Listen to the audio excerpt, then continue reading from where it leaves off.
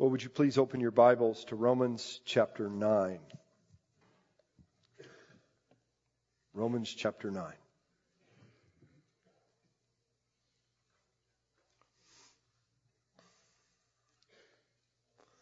Romans 9 is a key passage for the theology of divine election or predestination.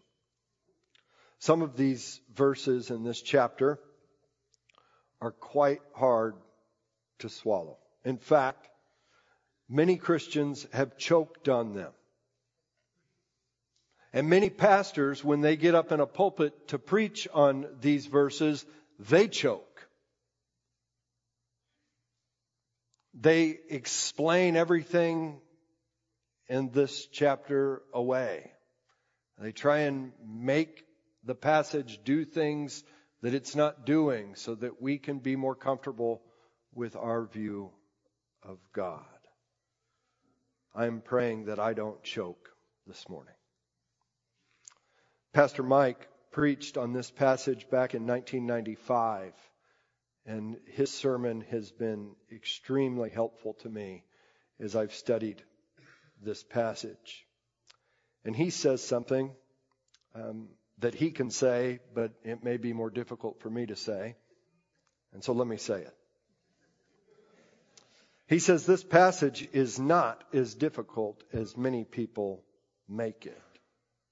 That is, if they're willing to let God be God. He goes on to say, if you like to think of God as some glorified Santa Claus or a finite Father, then Romans 9 will surely get stuck in your throat. But if you're willing to let God be what the Bible has said about him from beginning to end, from Genesis to Revelation, that he's infinite, as we just read, eternal, unchangeable in his being, wisdom, power, holiness, justice, and truth, then Romans 9 is what you would expect. It teaches the doctrine of divine election, but what does the doctrine, or what does the term divine election mean?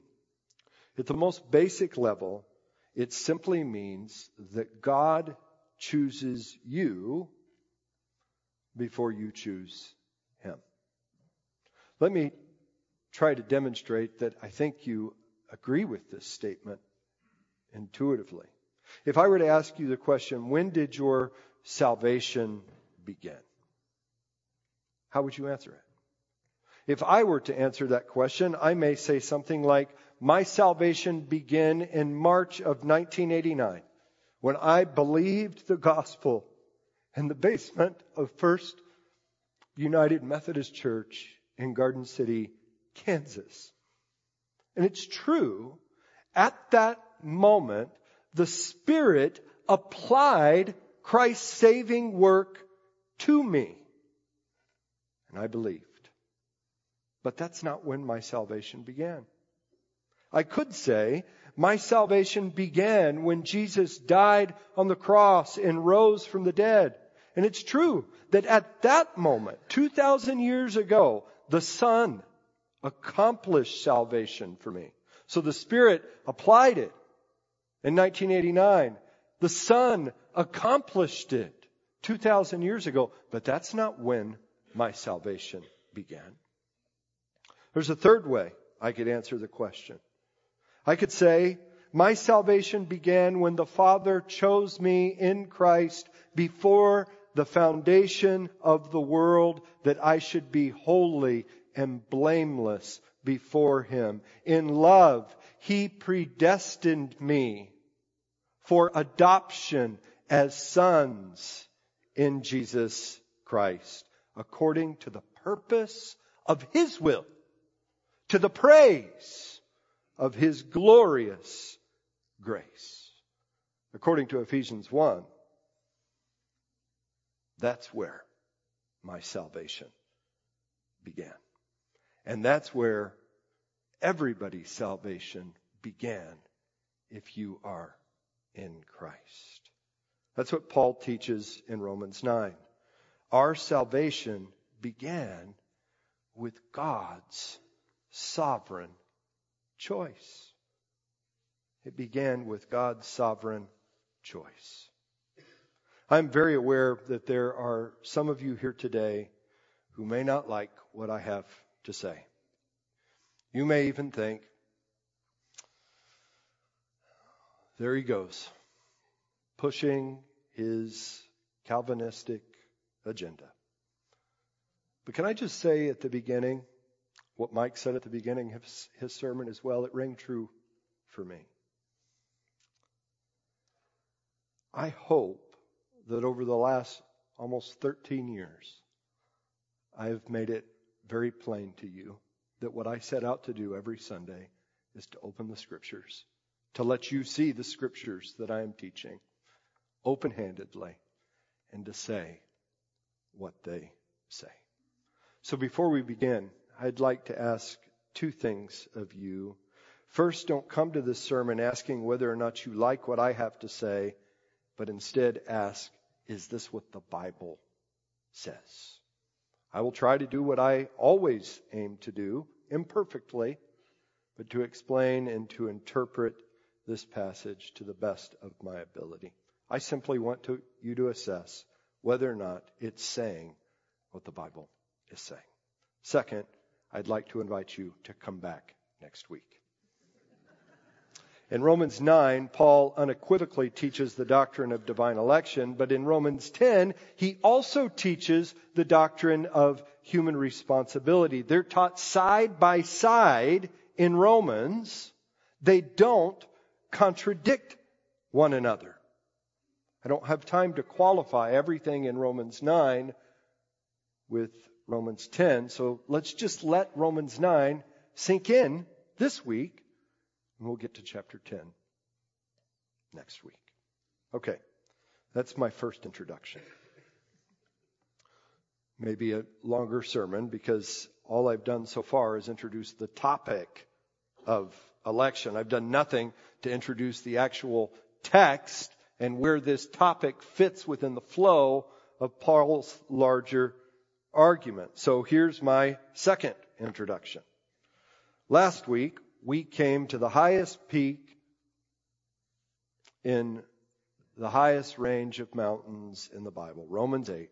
We learned that if God is for us, that nothing and nobody can finally stand against us. We learned that if we are in Christ, then nothing can separate us from the love of God that is in Christ. What amazing promises. What blessed assurance. But beginning in Romans 9, Paul anticipates an objection to these amazing promises. Could it be that God's promises have failed? And what leads him to introduce this question? Well, it was the situation in his day with ethnic Jews. Ethnic Jews had received so many promises from God, but now that the Messiah that was promised had come, and now that the good news was being declared throughout the entire ancient world, that the Messiah had come, the Jewish people largely rejected this message. They largely rejected Christ. Not everybody did. Paul was one of them. He's preaching this. But many didn't believe that Jesus was the Christ. And what is more, many Gentiles did. Does this call into question God's ability to keep his promises? And if so, his promises to ethnic Jews? If so, does that call into question all of the promises that God made in Romans 5 to 8? Paul has an answer to this question, but he begins in verses 1 to 5, making it very clear to his readers that his heart is broken over this situation. He takes the stand and swears to God. Look at verse 1. I'm speaking the truth in Christ. I'm not lying. My conscience bears me witness in the Holy Spirit that I have great sorrow and an unceasing anguish in my heart. This troubles me greatly. In fact, he goes on in verse 3 to say he would be willing himself to be cut off from Christ for the sake of his kinsmen according to the flesh. That is, for the sake of these ethnic Jews who had largely rejected Christ. He so badly wants them to believe the promises were fulfilled in Christ and to embrace Christ. Oh, that we as a church had such a heart for the lost. What's more, he knows that their rejection of Christ is even more gut-wrenching because of how much access they had to the gospel. Their whole history, including their scriptures, were pointing to the culmination of history in Jesus Christ, and yet most of them missed it. Look at verse 4. They had adoption. God brought them out of Egypt and adopted them as His chosen people. His glory, the next word, was present with them in the pillar of fire as He led them. He then made a covenant with them at Sinai. Then He gave them His law so they would know how to walk before Him. He established a system of worship for them in the tabernacle so that they could have intimate relationship with Him. He gave them promises. Chief among those promises was that Christ would come from the offspring of the patriarchs, and He did. From their race is the Christ. And this Christ was not only a Jew according to the flesh, what's more, He was the promised Emmanuel, God with us, God who is over all, blessed forever. Amen. Took on flesh to save a people for Himself. But although ethnic Jews had so many blessings, so many failed to see Jesus as the Savior who was so close within their reach. They had rejected Him. And this breaks Paul's heart. But he wants to be very clear that in no way calls into question God's promises. His answer is an emphatic no. This is how I would put it. God's promises for His promised people have not failed. This is my summary of what Paul says in verse 6. But it is not as though the word of God has failed. I believe that this verse, you may underline it, is the overarching argument for all of Romans 9 to 11. Everything else he's saying in these chapters is demonstrating that point, proving it. God is just in His dealings. He keeps His promises. This statement will be an umbrella for my sermon today, but also the umbrella for the next two sermons. So before I get into the first part of Paul's argument in Romans 9, it may be helpful to lay out Paul's whole layout, Romans 9 to 11. Don't write this down. Just look at it on the screen so that you can follow visually what it is that I'm saying. If you want to write it down, you can get it on the website later. But Paul introduces the whole thing, verses 1 to 5, with lament. I already covered that lament. It establishes the problem that leads him to his main argument that God's promises haven't failed. And those unfold in three parts. He begins by looking at the past and shows that the children of promise have always been determined by God's choice.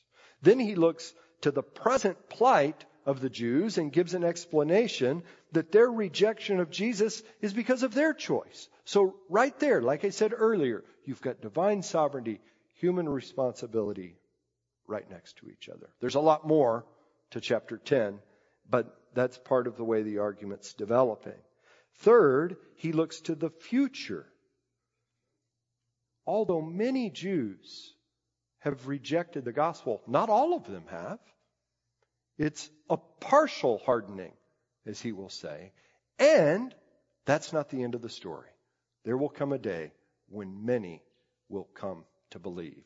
And so he begins with lament. He ends with praise. This is God's plan. And it is all to the praise of God's glory. So with the longest introduction now behind us, let's dive into the first part of Paul's argument in chapter 9. It comes to us in three parts. You've got his main argument that God's children have always been determined by God's choice. I've already said that. But that raises some questions for you. It raised some questions for his original readers. And so he addresses those questions in the second section. And then finally, he shows that the current state of things in the church, a lot of Gentiles coming to faith in Christ, not a lot of Jews. He says the scriptures already predicted that. It's all happening according to plan. Lord willing, I'll get to that third point, but let's start with the first one so that we can get as far as we can.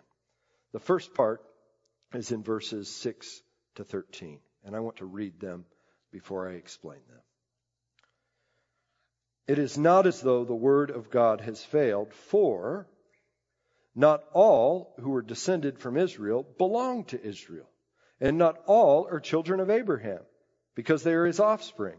But through Isaac shall your offspring be named.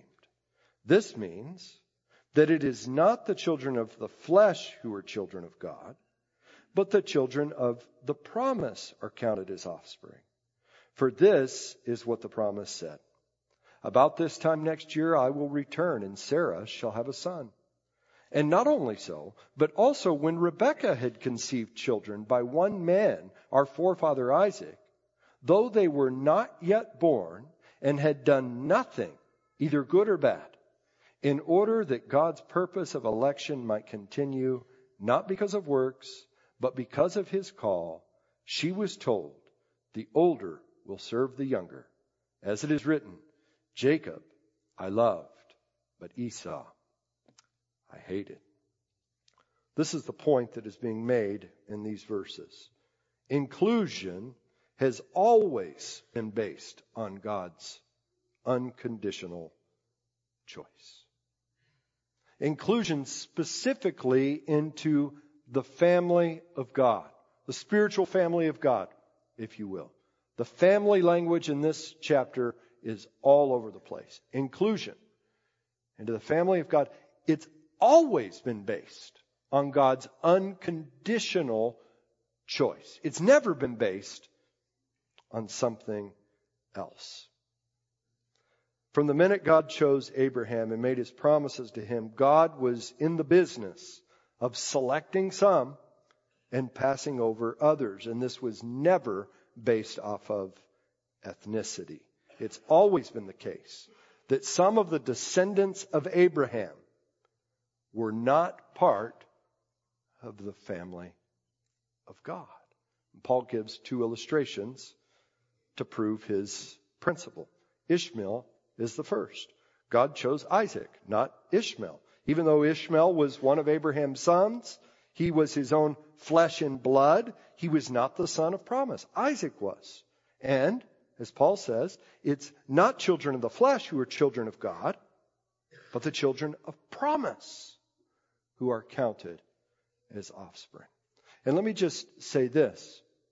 Behind God's promise stands God's prior choice, his sovereign choice. But it's not only a sovereign choice.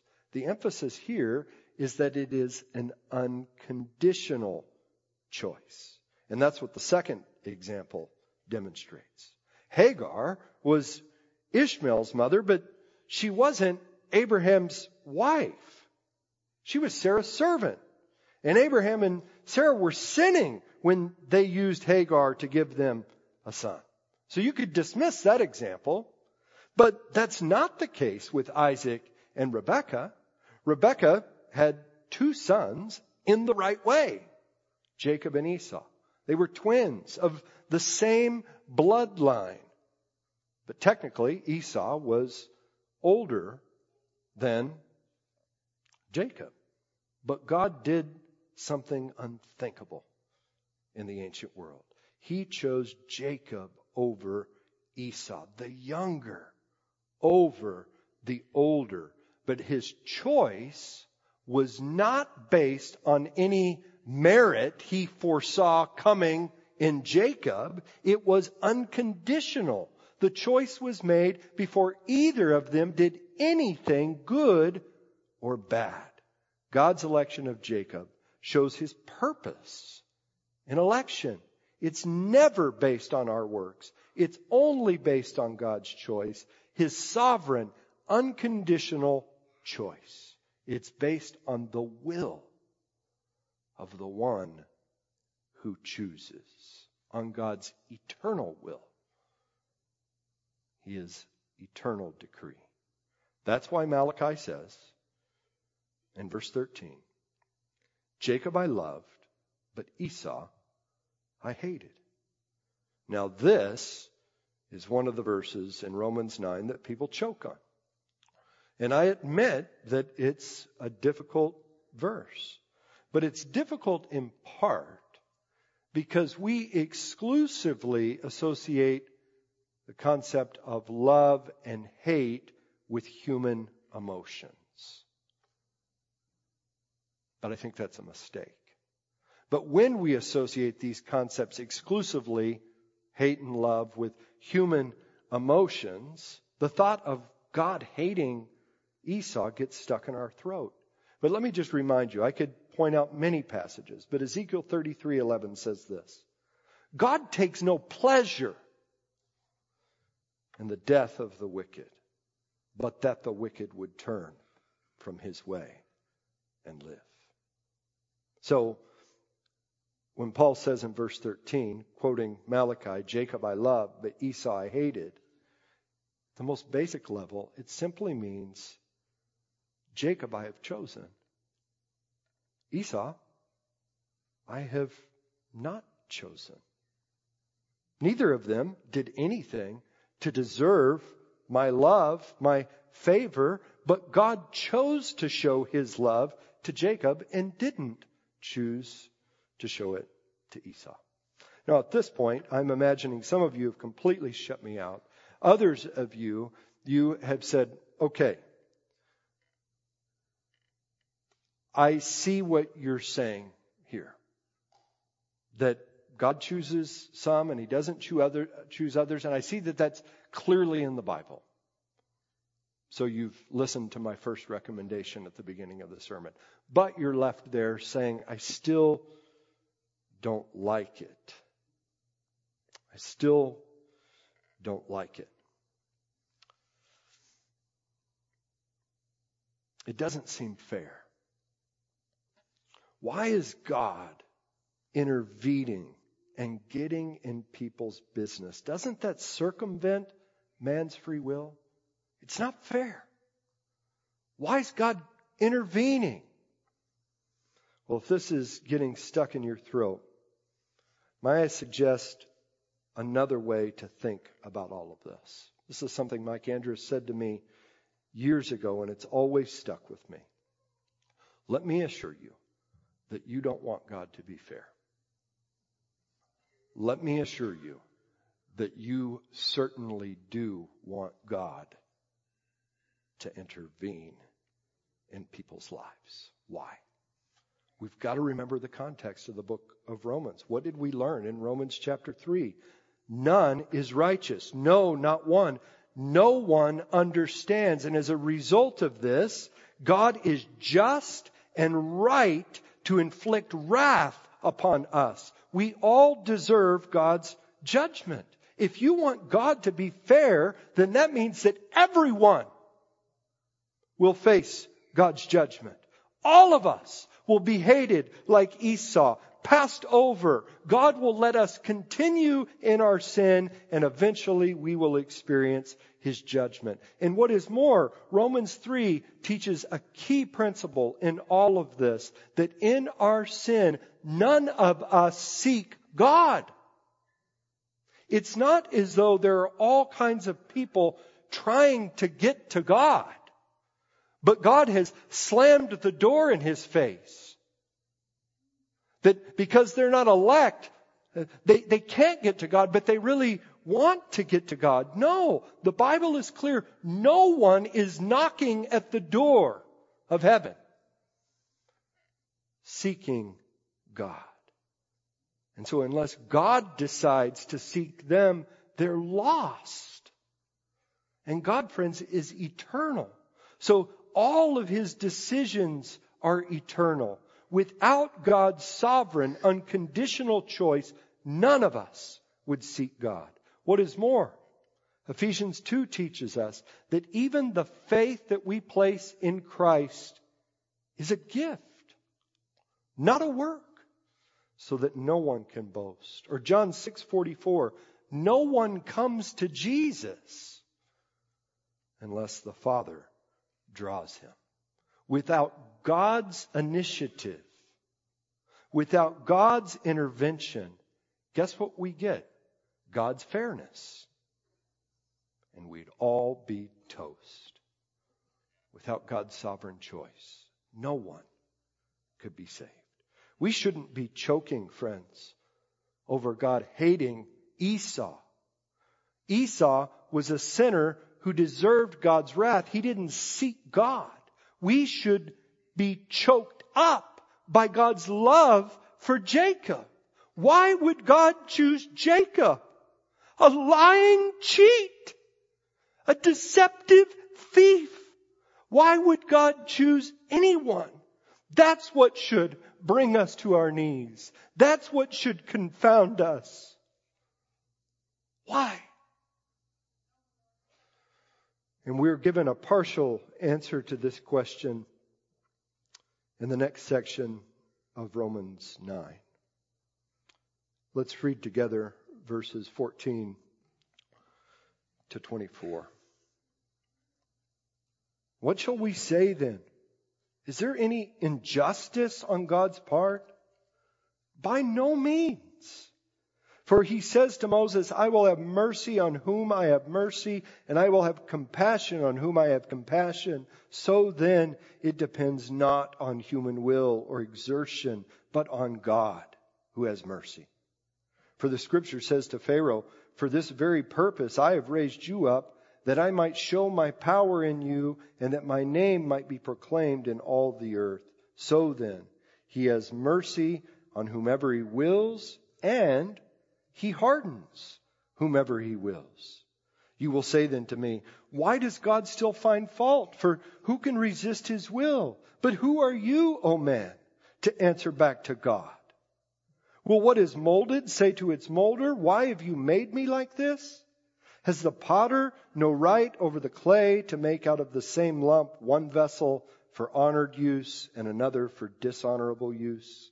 What if God, desiring to show His wrath and to make known His power, has endured with much patience vessels of wrath prepared for destruction, in order to make known the riches of His glory for vessels of mercy, which He has prepared beforehand for glory, even us, whom He has called, not from the Jews only, but also from the Gentiles.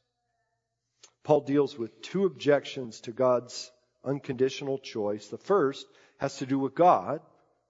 Is God's choice unjust? Dealt with that briefly. The second has to do with man. Does God's choice prevent man from choosing God? But Paul's overarching answer to these questions are a bit surprising. They teach us this: God's unconditional choice serves to magnify His unfathomable mercy. Sometimes we ask a question of somebody and they don't quite give us the answer, but they tell us what we really need to hear. And I think that's in part what's going on here.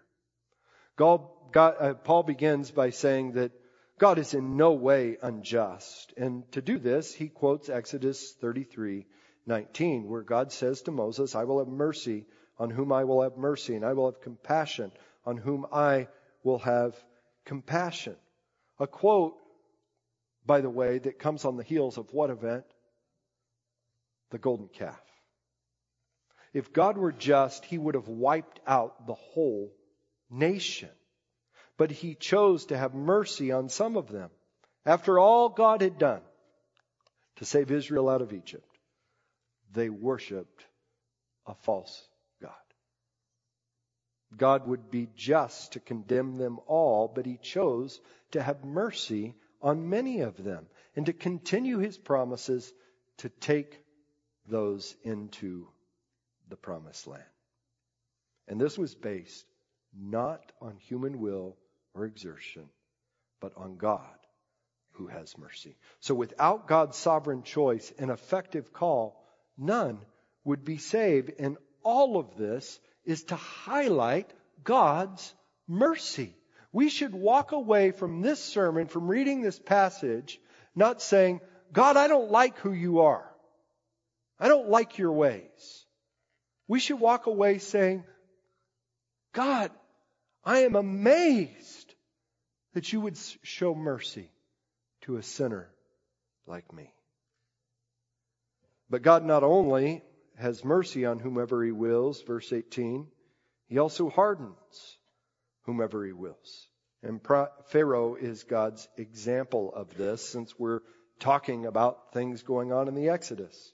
In Pharaoh, we see God's sovereign power is not only at work in salvation, but in all things. So God hardened Pharaoh's heart to magnify his mercy to Israel. Now, don't misunderstand this. When it says that God hardened Pharaoh's heart, it doesn't mean that God prevented Pharaoh from believing. Again, Pharaoh's knocking at the door and God won't let him in. He wasn't knocking at the door. When Moses approached him, this is what he said to Moses. Who is the Lord that I should obey his voice and let Israel go? I don't know the Lord. Moreover, I will not. Human choice. I will not let Israel go. His heart was already hard. But sometimes, as we learned in Romans 1, God gives people over to their sin. And he does so in such a way to work his sovereign plan in the world, specifically in the lives of those that he loves, to further his purposes. And that's what he did with Pharaoh, as verse 17 says. I raised you up that I may show my power in you, that my name may be proclaimed in all of the earth. Pharaoh's the most powerful man in the world. He says, I will not let you go. But God, Pharaoh's no match for God. He can turn the heart of the king in whatever way he wants. And he did that in the case with Pharaoh. He demonstrated through 10 plagues. He wanted it to be very clear, so he stretched it out. I'm more powerful than you, Pharaoh. I'm more powerful than the gods in all of Egypt. God used all of that, not only to show his power, but his mercy. It was through those acts of power that he led the people of Israel out of Egypt and magnified his mercy. That's the point Paul is making. Those that God hardens, that turns them back in on their sinful hearts, he's doing to highlight his mercy. That's the main point Paul's making. And he'll say more on this point a little later, but first he brings up the second objection. If God has mercy on whomever he wills, it hardens whomever he wills, then who can resist his will? But the question's not fully answered here. You'll have to wait for next week to see that God's sovereignty in no way limits human responsibility. But I think we'll also see that unless God intervenes, none of us will to choose God. But for now, Paul seems to see that the real issue here is not an intellectual issue. And it rarely is. It's a heart issue. So he says, who are you, O man, to answer back to God? God is creator. We are the created. He is infinite in his wisdom and in his perfections. We are finite and very limited in our knowledge and our understanding. We don't know all of God's ways. We shouldn't trust. We shouldn't question his ways. He's the potter. We're the clay. We have no right to question God. Friends, some of you here today, you need to hear that. If I can just be very blunt. You are deciding on your own what you will believe about God, instead of letting God say who he is and let God dictate the way that he will be worshiped. But the point that we need to know for now is that God's unconditional choice magnifies his unfathomable mercy. I'll just reiterate, he has every right to strike every one of us down right now, but he's not done that yet. And here's the reason for it. He has endured with patience vessels of wrath prepared for destruction, those that were not chosen, in order to make known the riches of his glory for vessels of mercy, which he has prepared beforehand for glory. So God is waiting to bring about judgment, in part to magnify his mercy. In a world where none are righteous, no, not one, where none seek after God, it's a wonder that God doesn't bring judgment swiftly. But he allows sinners to live in this world, in part, as we learn in Peter, because he wants some of them to be saved, but also to highlight his mercy. And how does this work? Well, if you think of going to the jeweler's to look at a new diamond ring, what will the jeweler do? He'll put that ring out on black velvet. Why? To highlight the beauty of the precious metals, the splendor of the diamond and the precious stone. In a similar way, God allows those who are on their way to destruction to live side by side with those who have received God's mercy. Not to highlight that we're better than them, but to highlight God's work, to magnify God's mercy. Friends, the only way to come into the family of God is by God's sovereign choice. Because if we were left to our own, we would never choose God. In fact, we've all turned aside. Together we've become worthless. The only way to come into the family of God is by God's mercy. And his mercy is for those that he chooses to show his mercy to. And that's based entirely on his unconditional, eternal decree, not by anything that we do. So we are called to respond to the gospel in faith.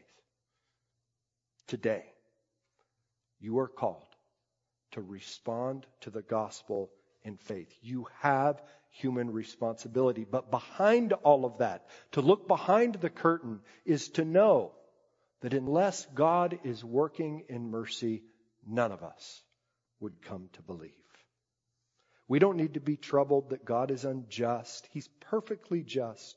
His righteous requirements have been met in Jesus, who lived a righteous life that we have all failed to live and died the death that we deserve to die. So if we place our faith in Jesus, God looks on him and ransoms us. So he's just in his decision to pardon sinners.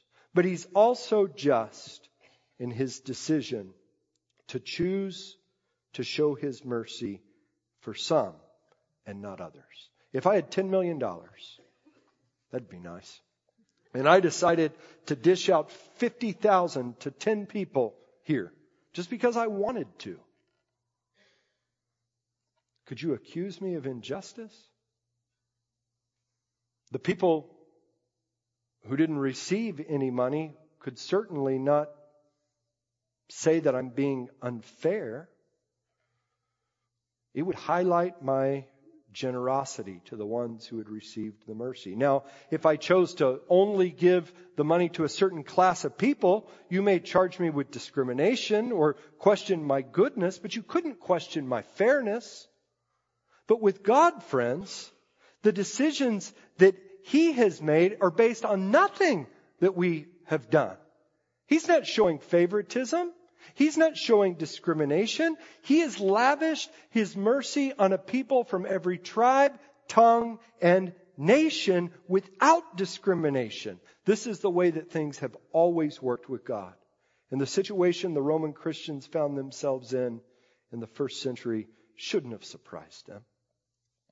In fact, Paul goes on to say that the Scriptures predicted that for a time, that many Gentiles would come into the family of God, but only a remnant of Jews would come in. We see this in verses 24 to 29, which I'll cover briefly. As indeed He says in Hosea, those who are not my people, I will call my people. Those and her who was not beloved, I will call beloved. And in the very place where it was said to them, you are not my people, there they will be called sons of the living God. So referring to Gentiles coming in. Verse 27. And Isaiah cries out, answering Israel, though the number of the sons of Israel be as the sand of the sea, only a remnant of them will be saved. For the Lord will carry out His sentence upon the earth fully and without delay. As Isaiah predicted, if the Lord of hosts had not left us offspring, we would have been like Sodom and been like Gomorrah. This teaches us that the present makeup of the church, of the people of God, is the fulfillment of God's precise plan. God's word hasn't failed. His promise to His promised people hasn't failed. He's working in the ways that He has always worked by a sovereign, unconditional choice. The people who are in the family of God are so because of His mercy. This is how it has always worked. And God's unconditional election has always been, even from the call of Abraham, intended for Jews and Gentiles. Surely, many Gentiles have believed and only a smaller group of Jews have. But even this is a fulfillment of God's precise plan laid out in Scripture. And there's more that God has promised for ethnic Israel as well. So the promise is made to us. This is what I want you to hear. In Romans 5-8, that if God is for us, nobody can finally be against us. If we're in Christ, nothing can separate us from the love of God. That those promises hold true because of who God is and how God works. Those He foreknew, He also predestined. And those whom He predestined, He also called. And those whom He called, He also justified. And those whom He justified, He will also glorify. So the assurance that we have if we are in Christ is predicated on the fact that it is a work of God from beginning, before the foundation of the world, to the very end in the new heavens and the new earth. And it is the work of God in everything in between. We can trust Him. Our security is based on who He is and that His promises He will keep every last one of them. So whatever you're going through today, you can trust Him. What is more, you should praise Him. For who has known the mind of the Lord? Or who has been His counselor? Or who has given a gift to Him that He might be repaid? For from Him and through Him and to Him are all things. To Him be glory forever. Amen. Father, help us to not create You in our own image. You have created us in Your own image. What a privilege. Help us submit to Your word and what it says about You. But I pray that more than that we would not simply come to a conviction of Your sovereignty, but that we would marvel at Your mercy. That in Your plan, Your eternal decree, You have determined to save a people for Yourself, and that which You determined comes to be. What confidence is ours? What blessed assurance we have. In Jesus' name I pray. Amen.